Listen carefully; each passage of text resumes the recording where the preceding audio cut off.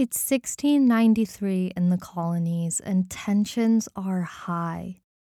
In and around the area of Salem, Massachusetts, there have been numerous witch trials over the past year, and at the helm of the accusations are a group of young girls. Children, really.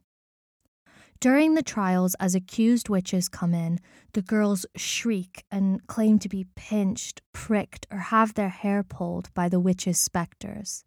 They would claim a cat was scratching them, and the cat was controlled by the witch.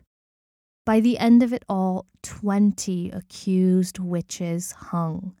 And it was the accusations of these children that really sealed their fates. Had the witches been accused earlier in the century, they may not have hung. But you see, there was a court case in 1612 that changed everything. A court case an entire ocean away, a world away, really. A witchcraft case in the county of Lancashire in the north of England, where the accusations and testimony of a single child were used in a court of law to prove the guilt of someone. Something that wasn't the done thing before. A case so heavily documented that the men presiding over the trials in Salem, Massachusetts, used it as a guide. The Pendle Witch Trials. My name is Caitlin Badger, and this is Northern, a podcast exploring the history, stories, landscapes, and people of the north of England in an attempt to discover and share what it means to be Northern.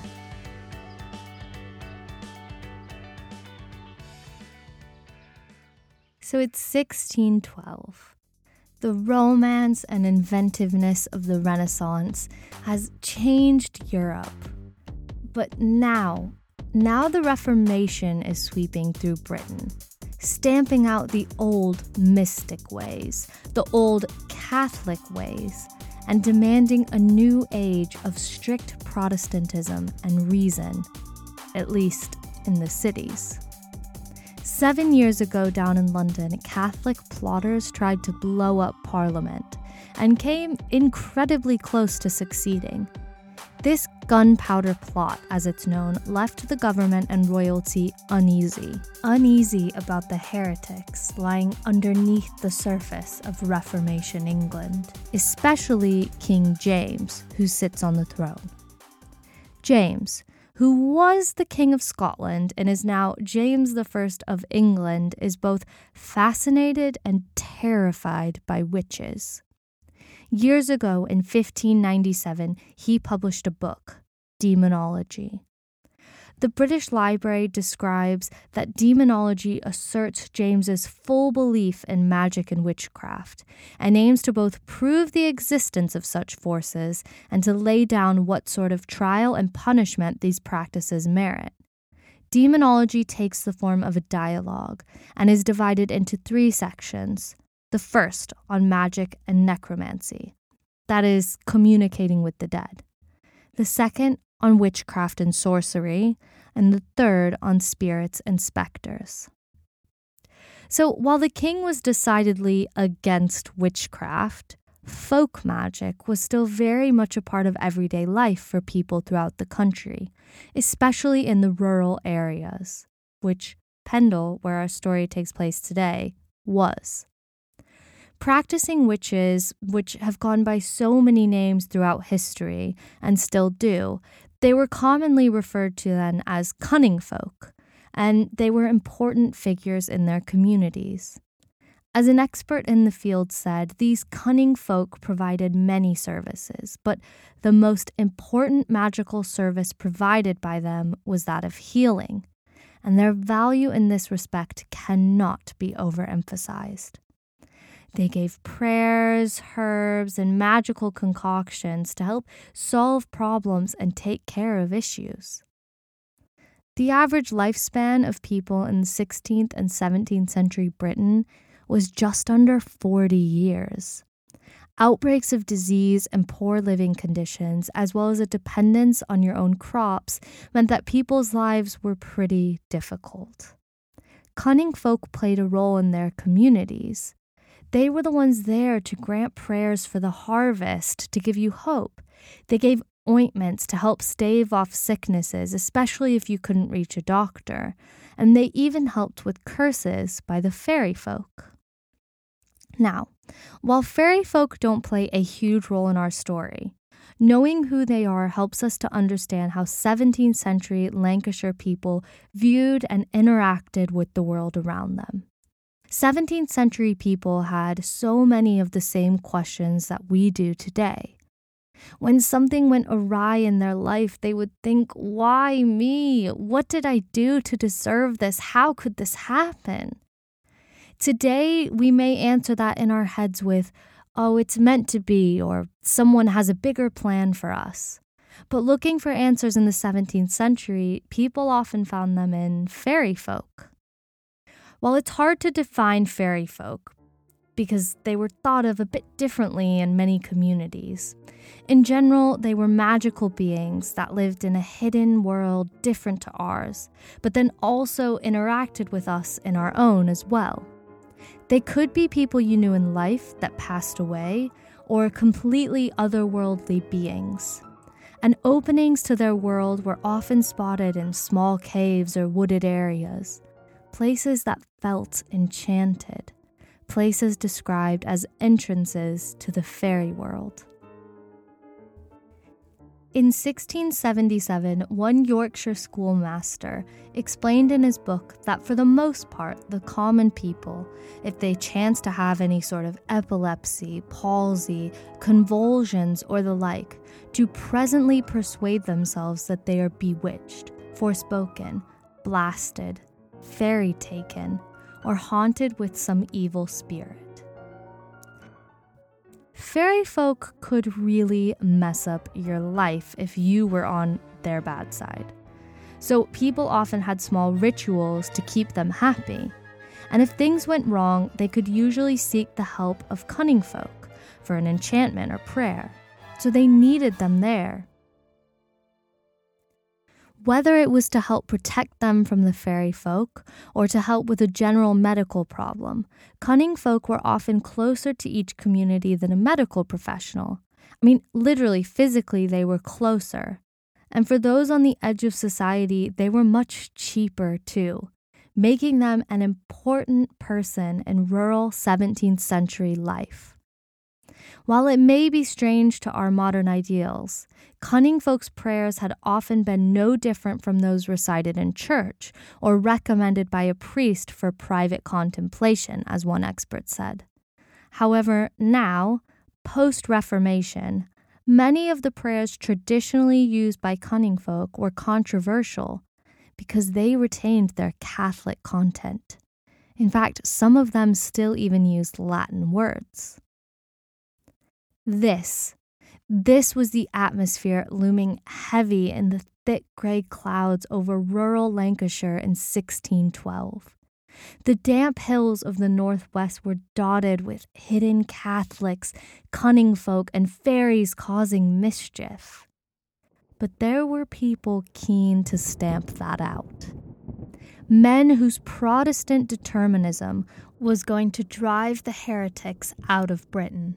Whether they were Catholic, malevolent witches, or both, there was no room for them on this island anymore. An hour north of Manchester, at the base of Pendle Hill, tucked into a forest, is a small community of northerners. In March of 1612, Alison Devis, a young teenager from Pendle, was walking down a path when she came across a peddler, a sort of walking salesman. Alison was from the local Devis family, and her family was not very well off. Well, they were poor, really. When she met the peddler on the road, Alison asked him for some pins. Well, it seems likely that she begged for them rather than asking to pay for them. Either way, the peddler, John Law, did not give them to her and carried on walking. Only moments later, he fell to the ground, unable to move. Alison Devis had cursed him, and it had worked. Alison believed that her powers, that the words she said had caused John Law to become injured, and she felt strong guilt over this. Hurting someone with witchcraft was considered maleficium, and as Alison knew, it was bad. And while there were the government and royals dead set on rooting this out, the ordinary person would have been afraid of this as well, even someone who was used to magic. You see, it wasn't such a stretch for Alison to believe that she had successfully cursed John Law. Magic ran in the family. Alison lived at Malkin Tower, which is not an actual tower like you're probably picturing right now, but more likely it was a small, rundown farm building.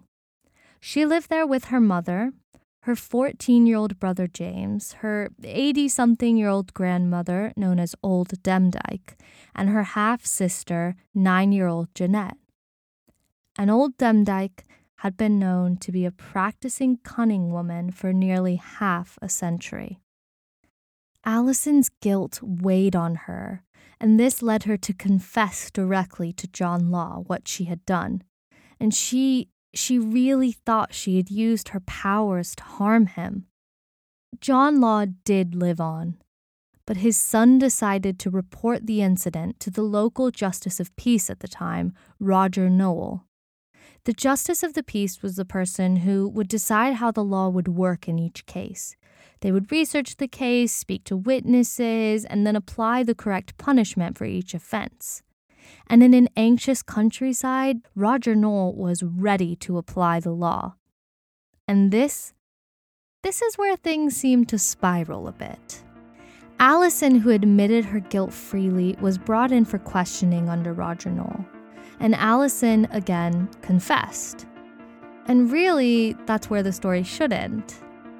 But instead, Alison also confessed to something else. She claimed to know a witch who had killed before, a real malevolent witch.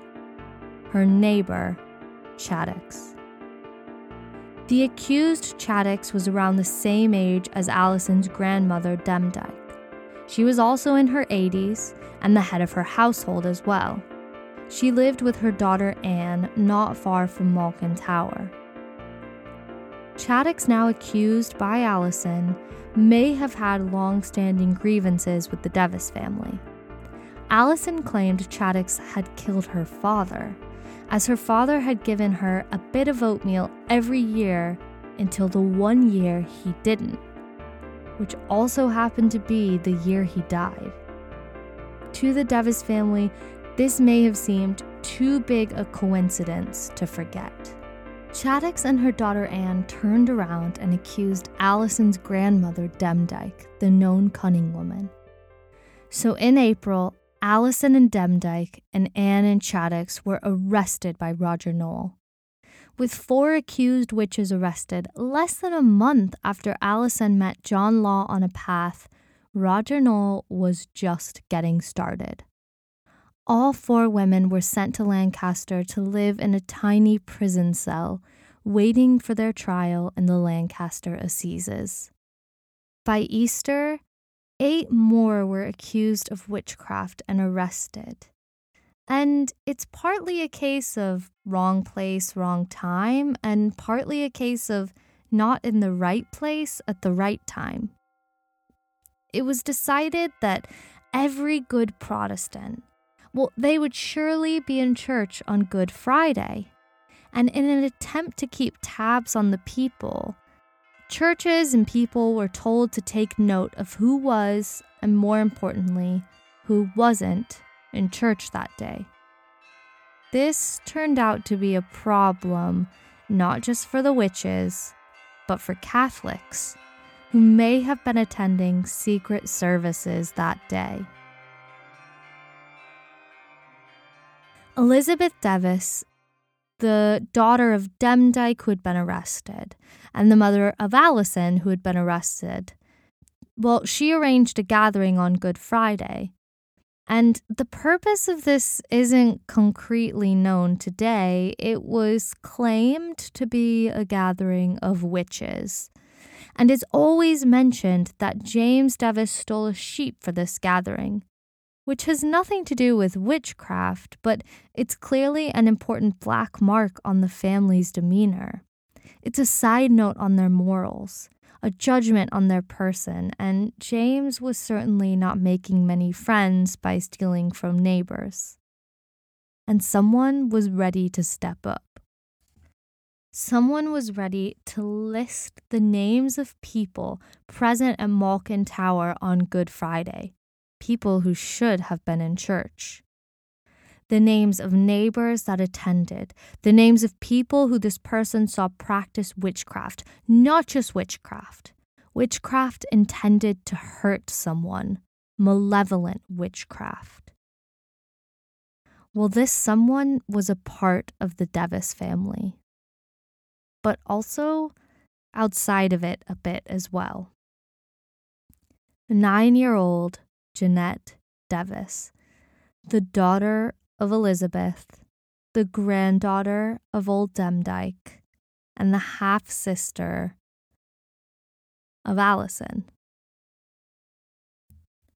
Jeanette accused her own mother, Elizabeth, her half-brother, James, along with Alice Nutter, Catherine Hewitt, John Bulcock, Jane Bulcock, Alice Gray, and Jeanette Preston. All but one of those were taken to be imprisoned for trial in Lancaster. But the one person who wasn't sent there wasn't off the hook. Jeanette Preston was from just across the border in Yorkshire, so she was sent to be tried in York. These 7 people joined the original 4 in the small cell in Lancaster. And 7 plus 4, as you know, makes 11. And 11 makes for an uncomfortable stay in a small room.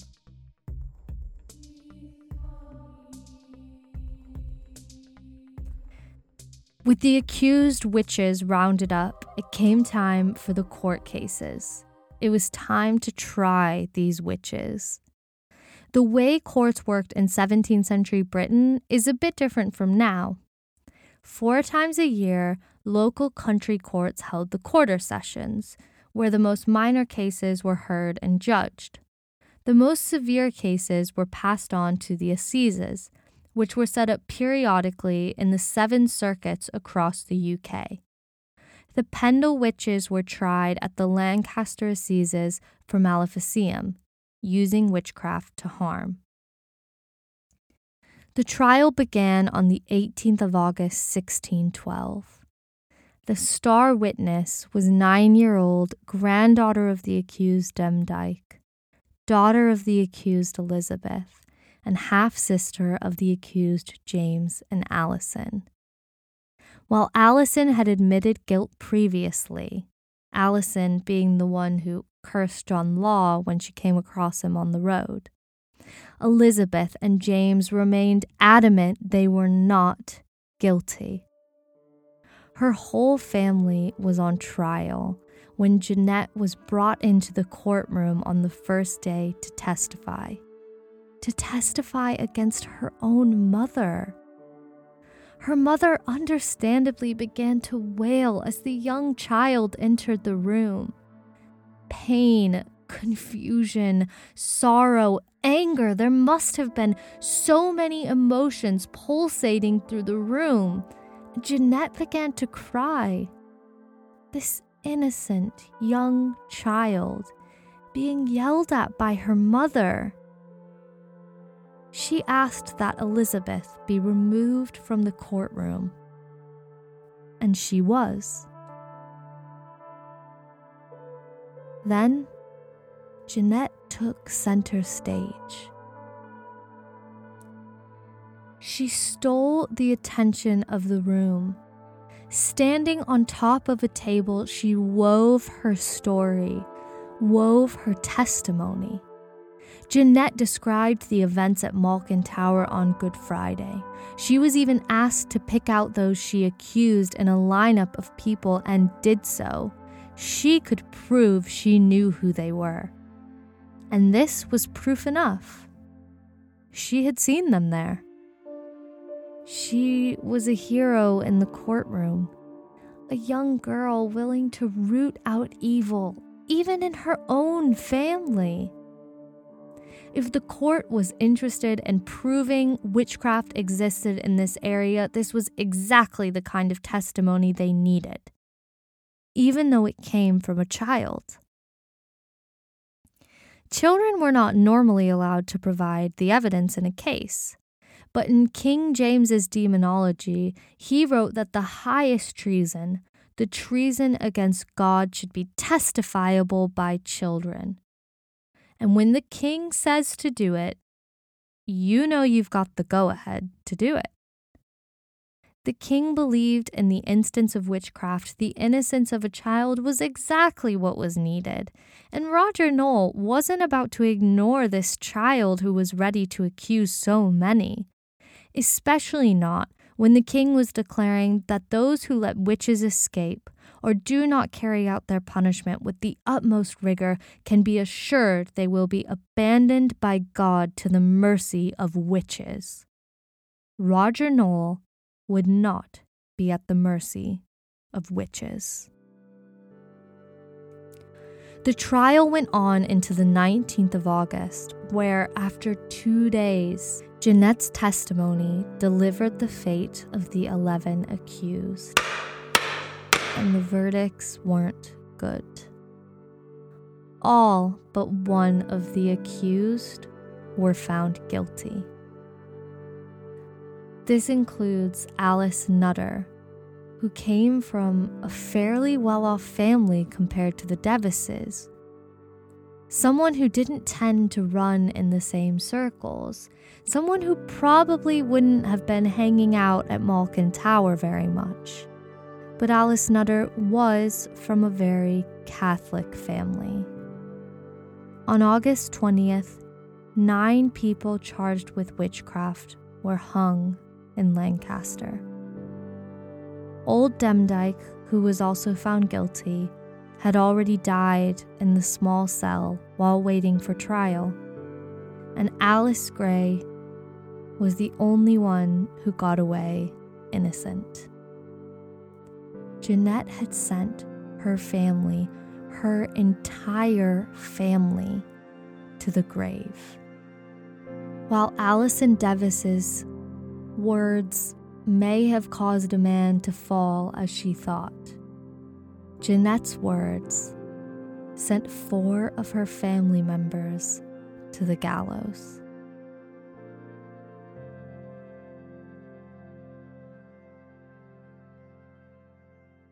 Rooting out heretics in the north of England, a foreign land to so many in the government and certainly to the royalty, was a messy business.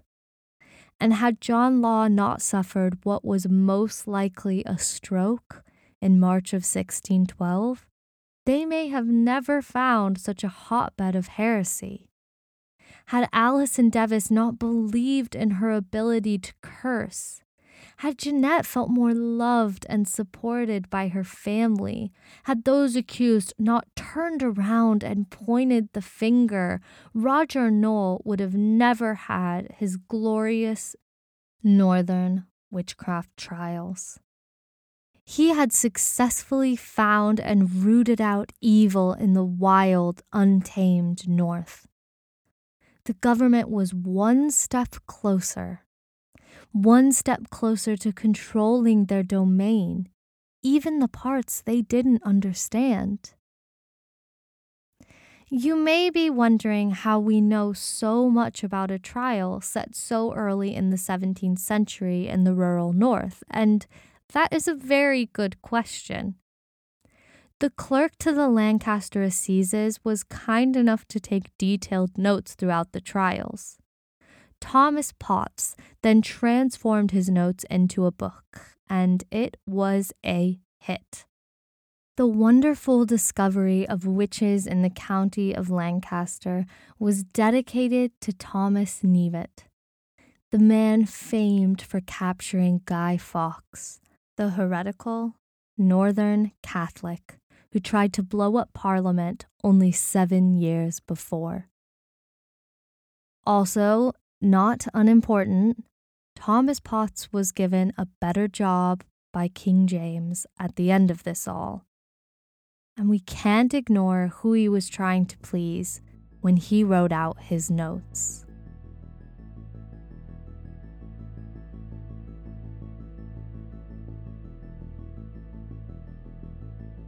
Roger Nowell, a man with no formal law training, sent 10 people to their graves.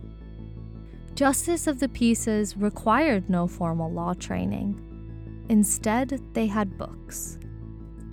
Books that could let a justice of the peace know how the law was supposed to be used and how it had been implemented before. In 1618, 6 years after the Pendle Witch Trials, a new and exciting book was published. The Country Justice by Michael Dalton was a one-stop shop to help the busy justice of the peace understand how to handle a wide range of cases. Well, everything really. And of course, it had to offer up a suggestion for witchcraft trials. It needed to show that rooting out evil was possible. The example used in that book? Yeah, I think you're with me on this.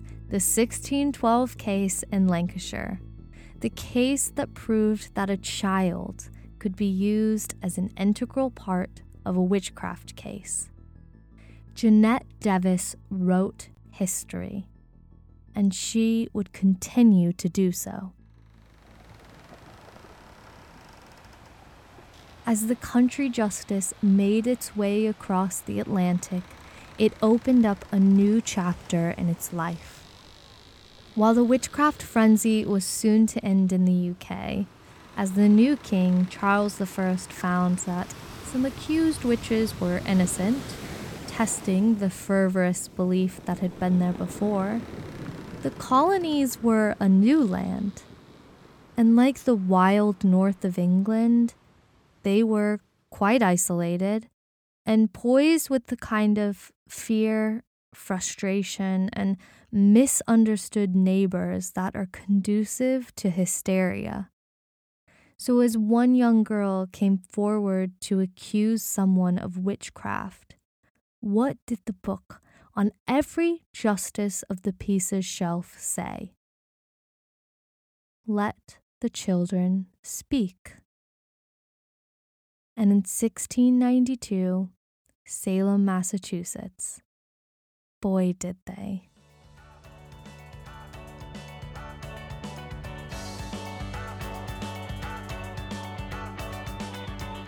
Northern Podcast is written, edited, and produced by me, Caitlin Badger.